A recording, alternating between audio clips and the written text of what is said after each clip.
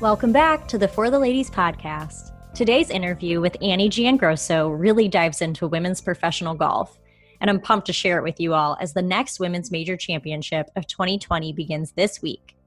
Before we get to the interview, I wanted to share some updates for this week's ANA Inspiration. Jin Young Ko is the defending champion, but she will not be defending her title this week as she remains home in the Republic of Korea due to travel concerns related to the pandemic. Someone else who will not be in the field this week is Sofia Popov, who won this year's AIG Women's Open a few weeks ago. Her win gives her an exemption to compete in the ANA, but not until 2021 and the following 4 years. It's just a total bummer if you're asking me. Pernilla Lindberg, who won in 2018, will be returning to compete in the ANA, along with past champions Stacey Lewis, Lydia Ko, Brittany Lincecum, Lexi Thompson, Morgan Pressel, and In-B Park. Some other women to keep your eye on are Danielle Kang, who is number 2 in the world upon her back-to-back wins at the restart of the season, as well as Nelly Korda and Minjee Lee, who rank number 3 and number 5, respectively. The championship is being played in Rancho Mirage, California, at the Mission Hills Country Club Dinah Shore Tournament Course. Temperatures are supposed to get as high as 108 degrees. Absolutely insane. With that, caddies will be allowed to take carts in lieu of walking alongside their player. I'll be curious to see what that looks like. If you're tuning in and interested, you can watch on Golf Channel from Thursday through Sunday, mostly in the afternoons, but we will get some primetime golf on Thursday and Friday from 7 to 9 p.m. Eastern. Now, let's get to the conversation with Annie Giangrosso. Annie and I met while we were both working for the American Junior Golf Association, and she has since joined the LPGA, where she is a manager of rules and competitions. Annie and I talked about how courses can be set up for women, why a male 4 handicap cannot be a LPGA player in a match, and so much more. Enjoy. All right. Thanks, Annie, for joining me today. Are you ready for your quick 9 questions? Yeah, let's go. Okay. Going for a hike or walking 9? Definitely hike. I'm on the golf course enough. Yeah. What is your favorite beer? Boulevard Tank 7, Kansas City beer. Yeah. Nice. Favorite social media channel? Definitely a Twitter person. Yeah, me too. Love the hot takes. Favorite LPGA tour stop? Selfishly, Portland. Love the area, but if fan experience, I would definitely try to get to Meyer and Grand Rapids. It's awesome. Yeah, Midwest events. Yeah. The last book you read? Untamed by Glennon Doyle, early in the pandemic. So yeah. Nice. Yeah, that was Amanda Balionis's as well. Yeah, it's very good to say the least. Yeah. Last podcast you listened to? Probably the No Laying Up with Sofia Popov. Listened to it, during my advanced week in Arkansas, or tournament week in Arkansas. Yeah. Great. Last week. God, the last show you binge watched? This is kind of embarrassing. It's not embarrassing. The F1 Net Drive to Survive. Like, yeah. Am I an F1 fan now? I think so. Yeah. I think a lot of people have become F1 fans. Thank you, Casey Seaman, for that. But yeah, it's kind of cool. The technology is awesome that they use. So I think that's what's captivating for me. Nice. Do you prefer the driving range or playing 9? Playing 9, 100% of the time. Yeah. And proudest moment of your career so far? Ooh, probably being asked to be on the USGA Rules of Golf Committee to represent the LPGA. That was really big for me, and just started that earlier this year. So looking forward to being able to contribute in that way for our organization. Nice. So I'd love to hear about your golf journey. Just if you could just share with people when you got started, high school golf, college golf. Yeah, sure. So I got started, it was young for me, and probably I started when I was like 12 or 13. So that was like the late 90s. Okay. At a public golf course. My mom and dad both grew up playing golf. My grandfather was a big golfer. My parents were high school sweethearts, and my dad would always go play with my grandpa. So I don't want to say it like ran in the family. We weren't like a country club family by any means. But when I was like 12 or 13, it was just something that I was interested in. My brothers and sisters, we all played a lot of um, so it was like 12 or 13. There were probably like 6 to 8 to maybe 10 girls that played in the Kansas City area that really stick out in my mind. Okay. Like our little group of junior girls. And we went all the way from like par 3 tournaments, and then we, progressed to 9-hole events, and eventually, played in high school against each other. And then some of us went on to play in college. So that was, how I got started, was just little tournaments. And it progressed, I think, for everybody in their own different way. One of the girls that came out of Kansas City, Courtney Jones, obviously had a great collegiate career. And I think if it hadn't been for some injuries, would have gone on to play professionally. And is now a coach at Washington. So, I was fortunate enough to go play at KU. Or high school. It was close to home, probably a little closer than I would have originally thought, but it worked out really well. But that's, I got started just because I thought it'd be something cool to do, like with my dad. Okay. My younger sister never really, she was volleyball. She was definitely she majored in journalism at Missouri. So we were a little different, but I just thought it would be something cool to maybe know how to do. I don't think I knew that far. There's no way I would have predicted that this was going to be when I'm 12 or 13, picking up, my mom's clubs, and trying to hit a golf ball. But that's how I started. And it is obviously got me through college at the University of Kansas, and eventually to the AJGA and LPGA. So it's definitely, I'm sure my parents spent a lot of money on my junior golf career, but I do think that they feel like there was a good return on their investment there. Right.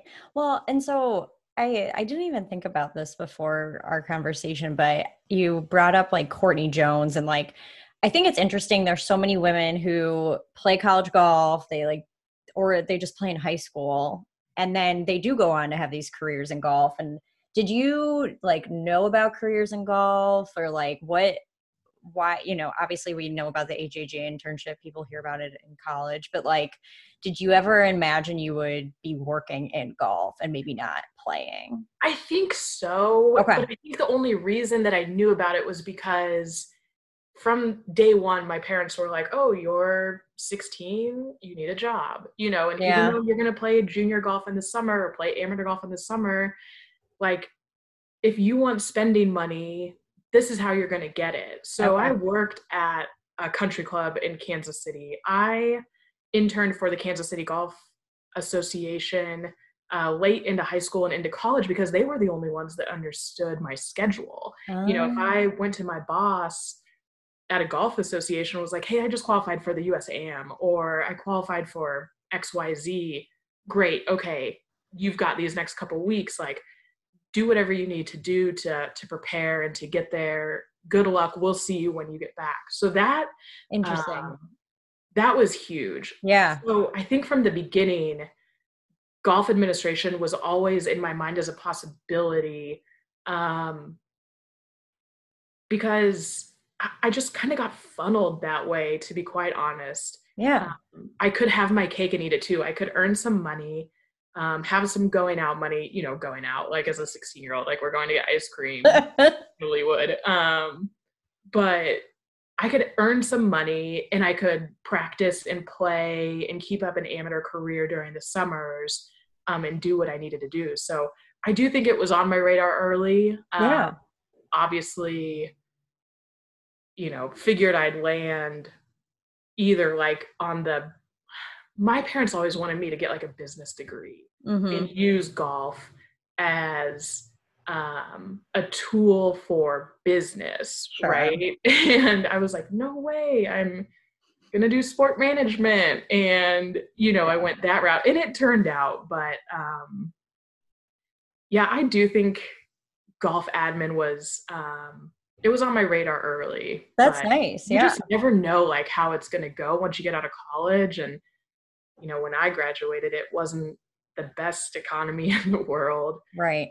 So kind of just got lucky. Yeah. And when you were playing college golf, were you thinking in the back of your mind, like, I'm going to continue doing this and play professionally? Or was that decided for you or? Oh yeah, probably. I did that for myself.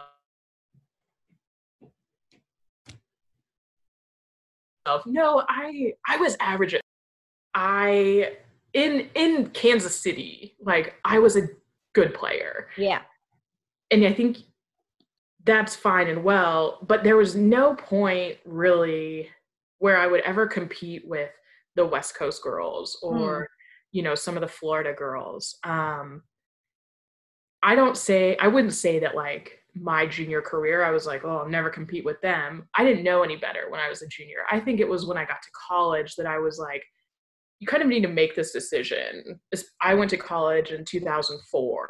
Okay. So that was kind of the time where things started getting younger and younger and younger. Mm. I knew in college, because I was average at best college player, that a life of a professional touring pro was not in the cards for me. Okay. I absolutely enjoyed my time, loved being a student athlete. I just felt like, and maybe I would have loved to know what my coach would say about this.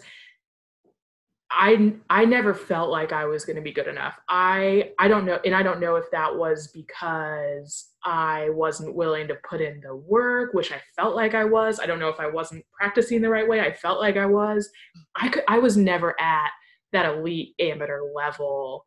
Okay. That I think, I don't want to say as a prerequisite for a good professional career, but definitely helps. I just never felt like I got there. And I think in my mind, I was like, I would never want to live out of a suitcase and travel all the time. And here we are. Yeah. So kind of funny how it works, but I definitely enjoy the steady paychecks. Sure. So like I said, it all works out like it should. Yeah. You kind of mentioned this at the top, but like, do you still play? Do you enjoy playing? Like, what's your relationship? Yeah, good question. Since this shutdown, I have played a lot more. And I think a lot of that is I have been away from the golf course. Like typically in a normal week, I'm spending 70 to 80 hours at a golf course.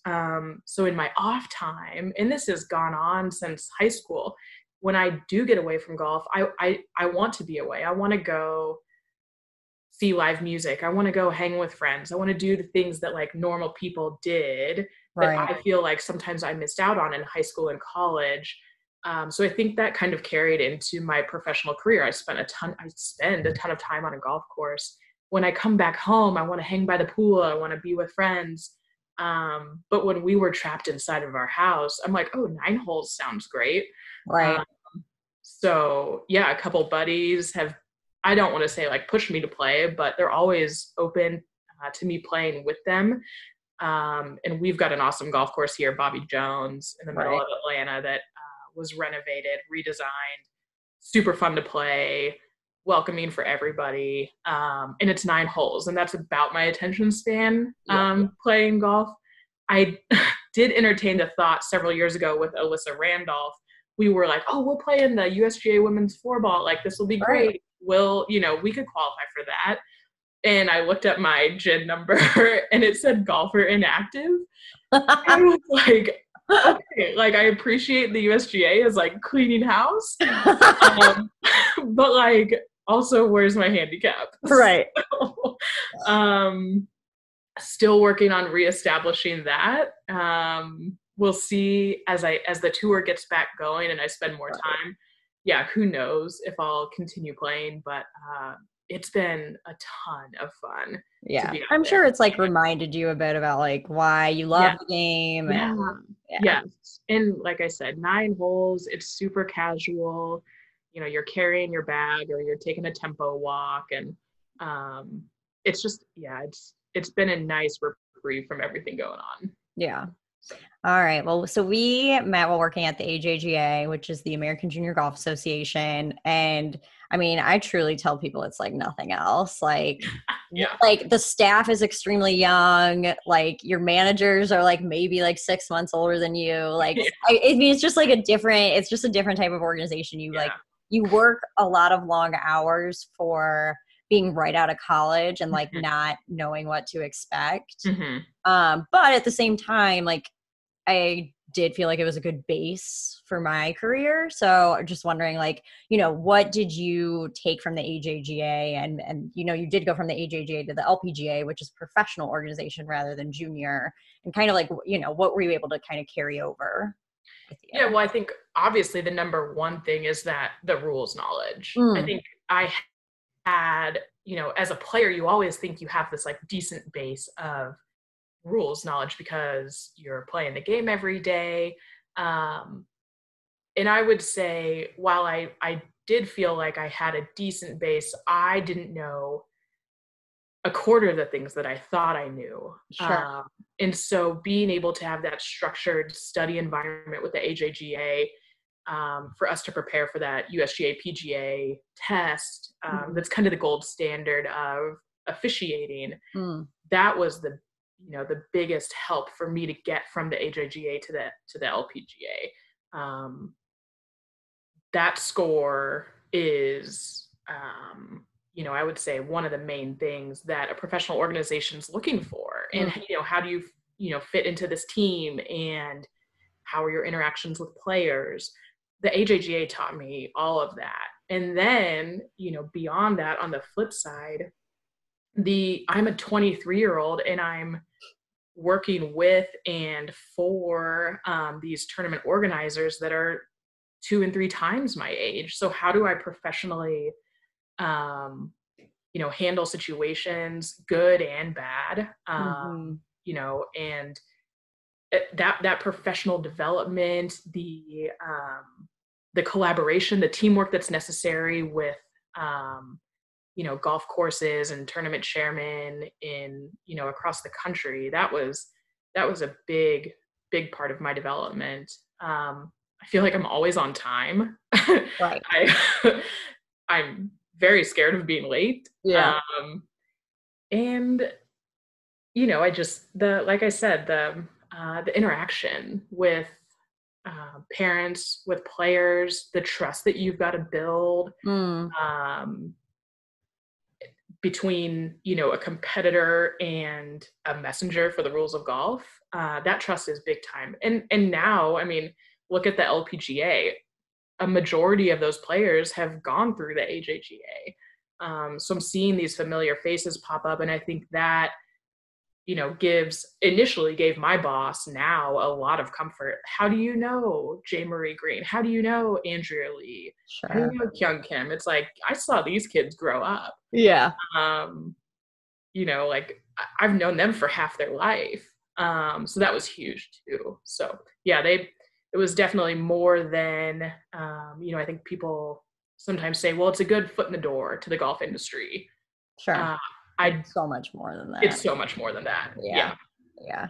Cool. Well, so I would like to then, get into your role a little bit. Cause when I think of rules and competitions, I mean, I sent you these questions, but like I literally envision Slugger White, like Yeah. just like riding around in his cowboy hat. And obviously like that's not everything, but like I think for a lot of people who are just tuning into professional events, they're like, oh, these people just like come and enforce the rules. So can you just share a little bit of what you do at the LPGA? Yeah, so we definitely do that.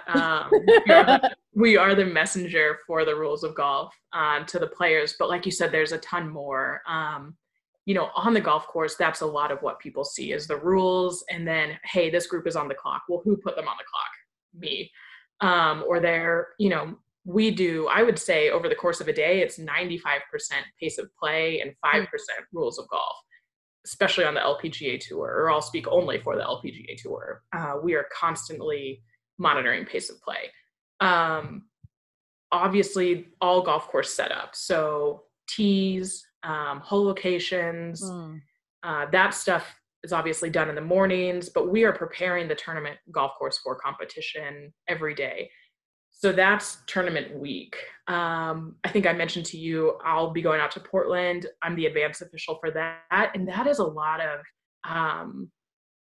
it's more administrative, but also plus the golf course stuff. So as the advance official, I'm basically the liaison for the LPGA to the tournament organizer. So in Portland's case, like an IMG. And any information that a player needs for that tour stop is going to come from the advance official. So I'll have like 5 or 6 advances a year. And I'm working with a superintendent. I'm working with a GM of the club if need be. I'm working with a tournament organizer, just to make sure like LPGA protocols, policies, especially during this time, are in place, so that when an LPGA Tour player arrives on site, they know where everything is. And from week to week, things aren't that different. Sure. The site might be different, but they know that they are going to find the fitness trailer at this location. So, and Paul's club repair trailer here, and these are the driving range hours, and even down to things like, hey, we're going to release, like we do pairings. So there's a list of things under that admin checklist, if you will, that I do during that advance week. But I would say the most familiar thing for people is, hey, I do golf course setup, and I'm there for the rules and pace of play. Yeah, that's what everybody will see during tournament week or on TV. So right, but I think it is good to know, just like, there is a whole other side of operations that goes into it. Yes. Yeah, they are definitely big undertakings. Every single professional golf event is. So just kind of orchestrating that the week prior, so that everything from volunteers to Golf Channel to our players and caddies, that everybody feels taken care of, that everybody is in the loop, and it's going to be, an easy, seamless, stress-free week, weather pending. Yeah. Yeah. I do want to talk a little bit about like your perspective on just women's professional golf in general. You've been in it for a while. You've also like seen it from, this junior perspective and moving up to professional golf. But like from the beginning, I think I first would love to know, like, what do you notice in these golfers when they go from that junior and college stage to becoming professional? Do you notice a change in who they are, or like what does that look like? I wouldn't necessarily say we notice a change, or I haven't noticed a change in who they are. I think that now more than ever, our rookies come out and they're ready to compete. And if they've been through the Symetra Tour, then they're even more ready to compete. Yeah. But I think we do see now, you've got, players, those top 5 college players that are getting into Q Series, that get through Q Series and are out on tour as a rookie. Holy cow. Like, and I'm only 7 years into professional golf. And I feel like I see this, it's already shifted massively, where maybe 7 years ago I'd have been like, oh, they're a rookie, like they may stick around, but they're probably going to go back to Symetra. I think Symetra has built such a base now, getting, your Europeans, Thai, Chinese, Japanese players, like we've got it all on Symetra. So it's more of a actual feeder. Yeah, absolutely. So it obviously strengthens Symetra and then strengthens the LPGA, because we don't send them right back after a year of having their card. So I'd say that's the biggest thing, is they're ready to play, from the get-go. And we're seeing that this year with, Andrea Lee and Haley, and it's wild to be. They're finishing like in the top 25 at these major events, and you're like, whoa. You're 22 years old, you know, like, and then you add on top of that, they're booking their own travel, and they're navigating this landscape of professional golf, when a year ago, they had a coach and an assistant and maybe a senior women's administrator and Yeah. helping them do all this. They just had to show up. So they're navigating obviously the golf courses, but the tour stops. And that's crazy to me. Yeah. Yeah. You feel like you kind of alluded to it. Like that to me would probably be one misconception about women's professional golf is like, you don't realize how much of it they do themselves.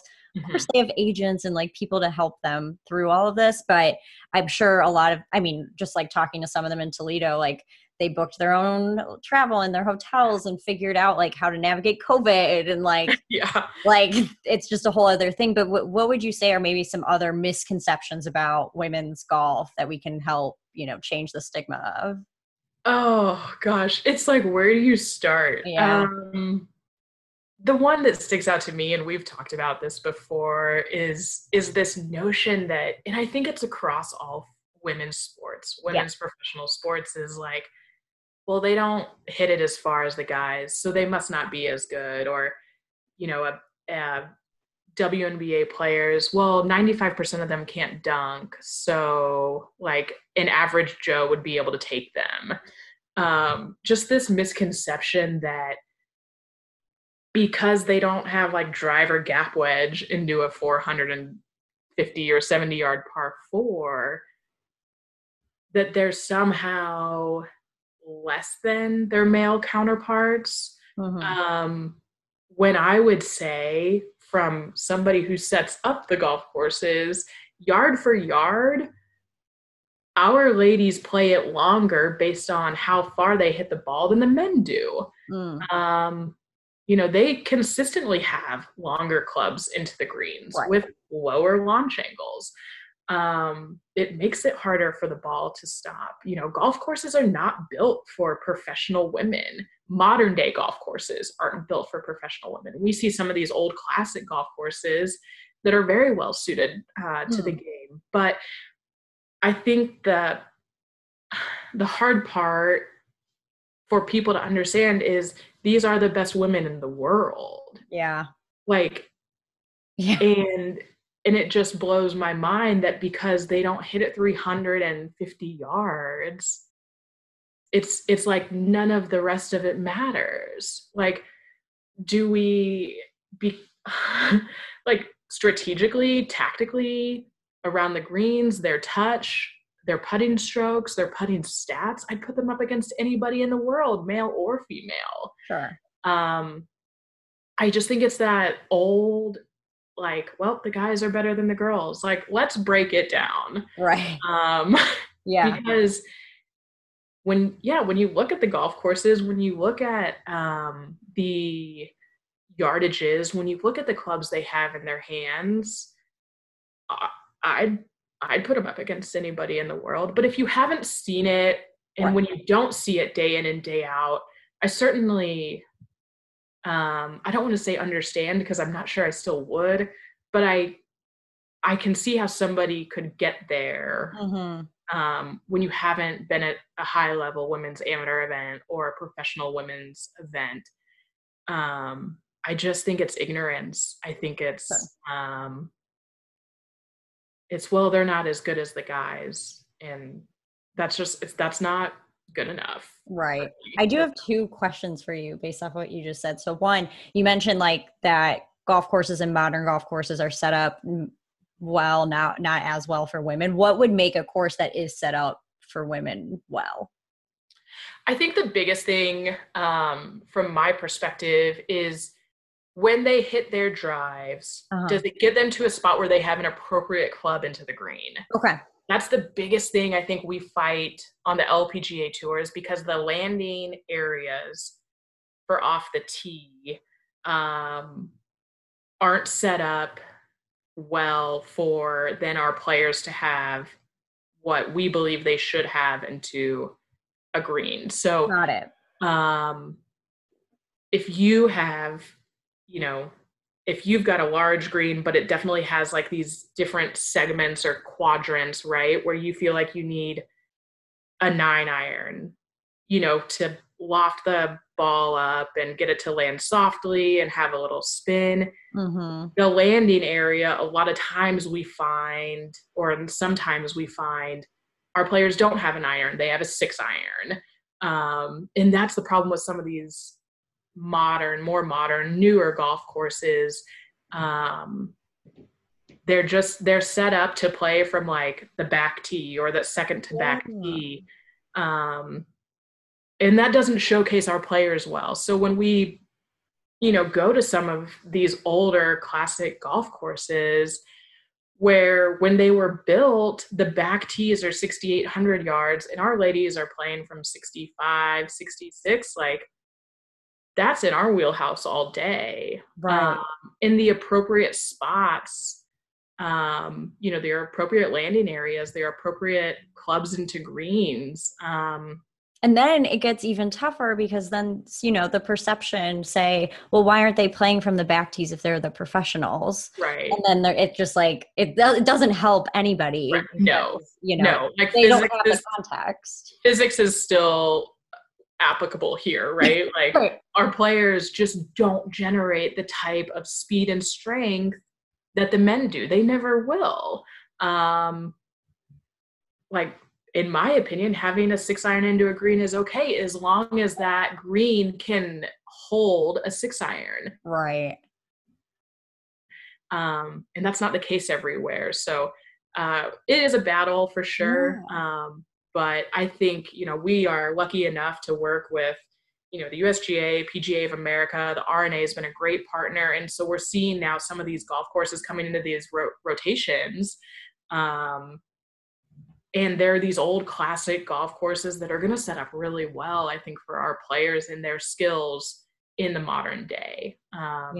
So that's really cool to see. And it's a testament to, I think, how people are now paying more attention to women's sport and investing in that. And, we don't go to a Muirfield or a Carnoustie without a lot of people being on our side. So sure. It's going to be pretty cool.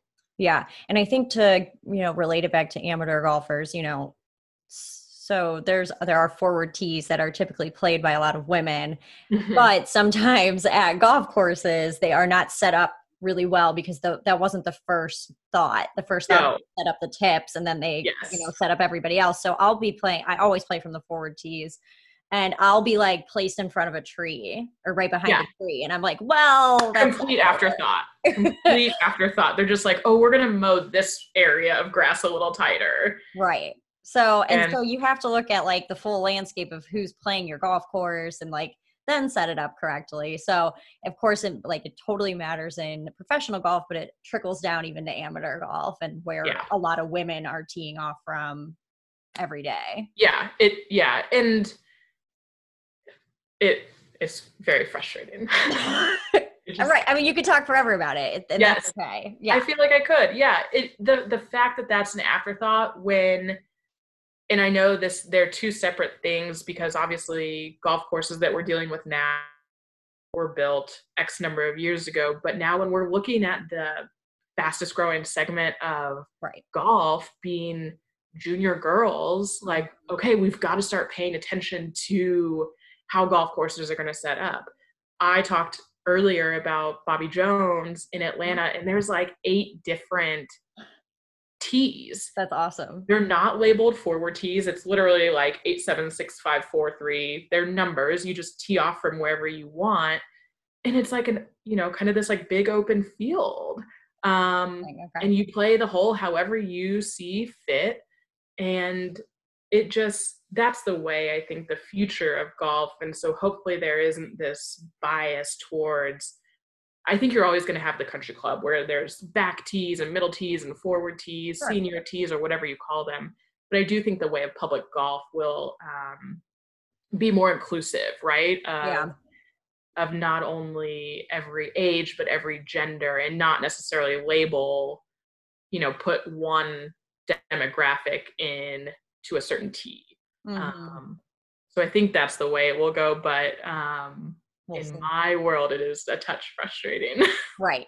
Yeah. And then it doesn't help that it then trickles down to everybody else. Yes. So, Twitter. So yeah, about like, I think it was like a month ago, it was in like the heat of COVID when everybody was on Twitter. Somebody like came out and said that he was 4 handicap and he could be an LPGA player. And you kind of alluded to this earlier, but like, and we know why people think that they can do that. We've discussed that now, but I think, what are certain elements about a female professional golfer's game that makes them, sets them apart from an amateur golfer?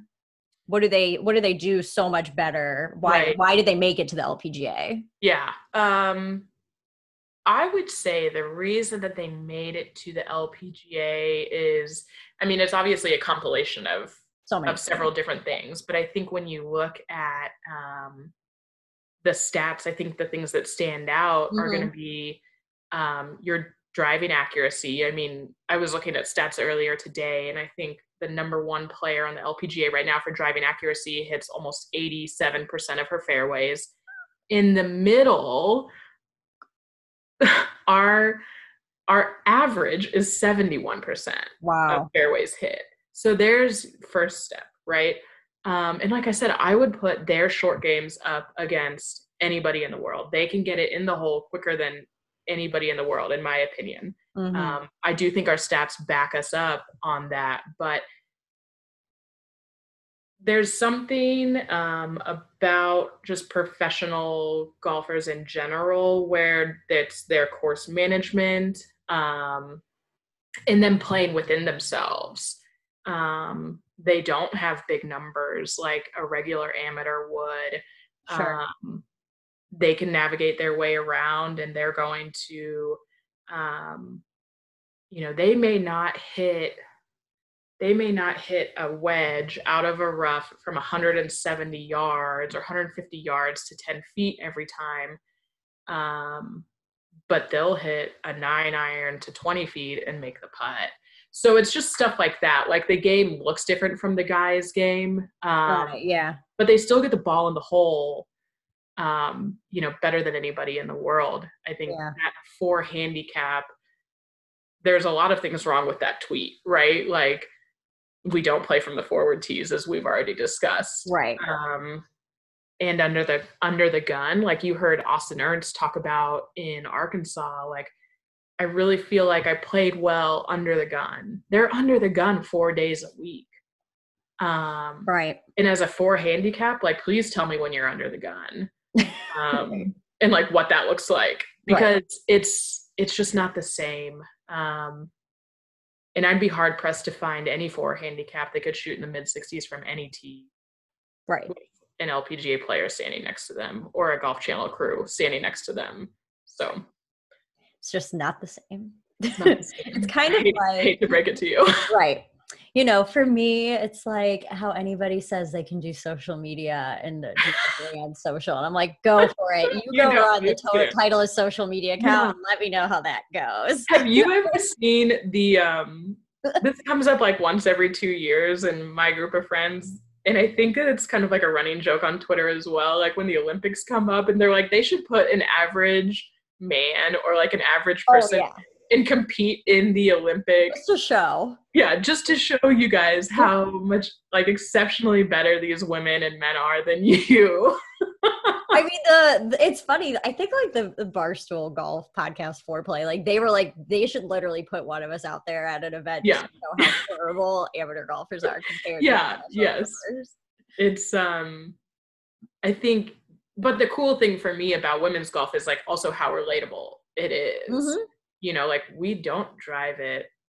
Those players don't drive it 330, 340. And then we're averaging 255. So it is more relatable. Yeah.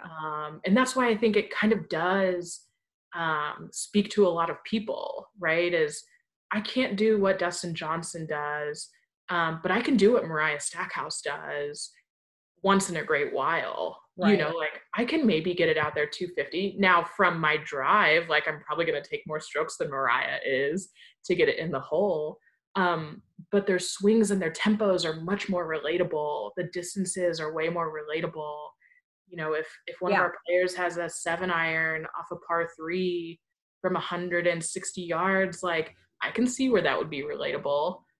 So I And do you're think that using more that's, clubs in the bag. Like I can see somebody hitting a hybrid and I might never yeah, see a PGA exactly. Tour So player hit it. I, Yeah. I don't know. Right. Absolutely. Absolutely. So I do think that is one of the cool things about our tour is, hey, come see for yourself. Come see the trajectory. Come see how they play their shots around the greens. Like you may be able to pick up a few things and actually use them, the Right. next time you're out playing. So So to wrap up like the LPGA conversation, I am curious, like if you're new to like you're like, hey, I wanna watch women's professional golf. I don't really know who to cheer for. I don't know who these players are. Like, what are your suggestions? Like I don't want to like put you on the spot and ask you like who to follow, but like just what do you suggest if like you're really new to women's professional golf? yeah, great question. I think the cool thing about the LPGA, and we saw it last week at AIG Women's Open, was every week is a new ball game. And we feel like there are hundreds of players every week that could not only compete but win. And we saw that with Sophia. I mean, what a great story. Yeah. Um, did she come out of the blue? Yeah, but she played really, really good, gutsy, well managed golf. Mm-hmm.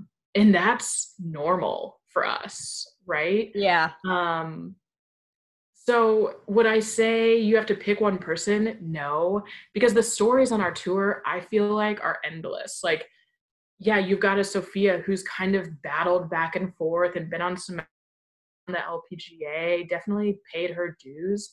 But like she said, felt like everything was like falling into place until he was there. I also think, like we alluded to her earlier, like Andrea Lee, amazing collegiate career, has qualified herself into the ANA. Wow. Um, Lindsay Weaver, Yeah. this is her second year on tour, Push cart rocking, mafia. rocking the push cart. Um, but another good collegiate player, amateur player. And then you've got like Patty Tavatanakit, I believe is how you say her name. Okay. She blew through Symetra last year. Oh. And I've heard Symetra players had asked, can we, because she was obviously number one money list on Symetra.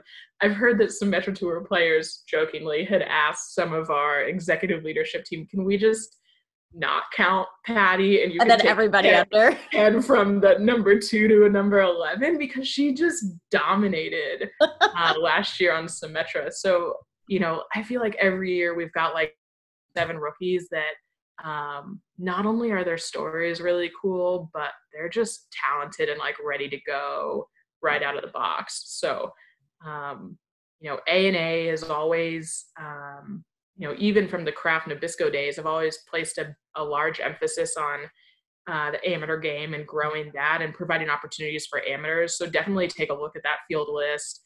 I'm sure several amateurs in that field that you will see into their professional career succeed. So they've always done a really good job of identifying those players early on. So Nice. All right. Well, I cap off every episode with what advice do you have for women who'd like to pick up the game of golf? great question. I would say just do what makes you feel the most comfortable.